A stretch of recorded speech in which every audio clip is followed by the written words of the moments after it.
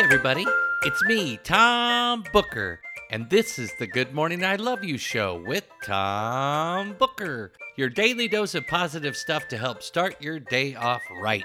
We're here, dear listeners, another day, and it can be another glorious day if we choose to make it glorious, and I have something to tell you that I think will help you get started on your journey to glory, and that's good morning, I love you.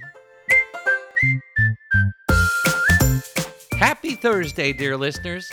I hope that you are up and at 'em and ready to go. Ready to greet the world with a smile on your face, a spring in your step, and a song in your heart. And if you aren't smiling, springing, and singing just yet, perhaps there's something that you can do to get you there. I have an idea. Since it's Thursday, that means that it's Throwback Thursday. That's the day of the week where we all reach out to someone from our past who has helped us in some way, and we tell them that we love them and that we are grateful that they are in our lives. Go on, give it a try. Try and see if it doesn't get you smiling, springing, and singing. And not only will it make you feel good, I bet it will make them feel good too. That's a double dose of goodness. Our quote for today is about cheering yourself up, and it comes from a funny guy named Mark Twain. Mr. Twain once said, "The best way to cheer yourself up is to try to cheer someone else up."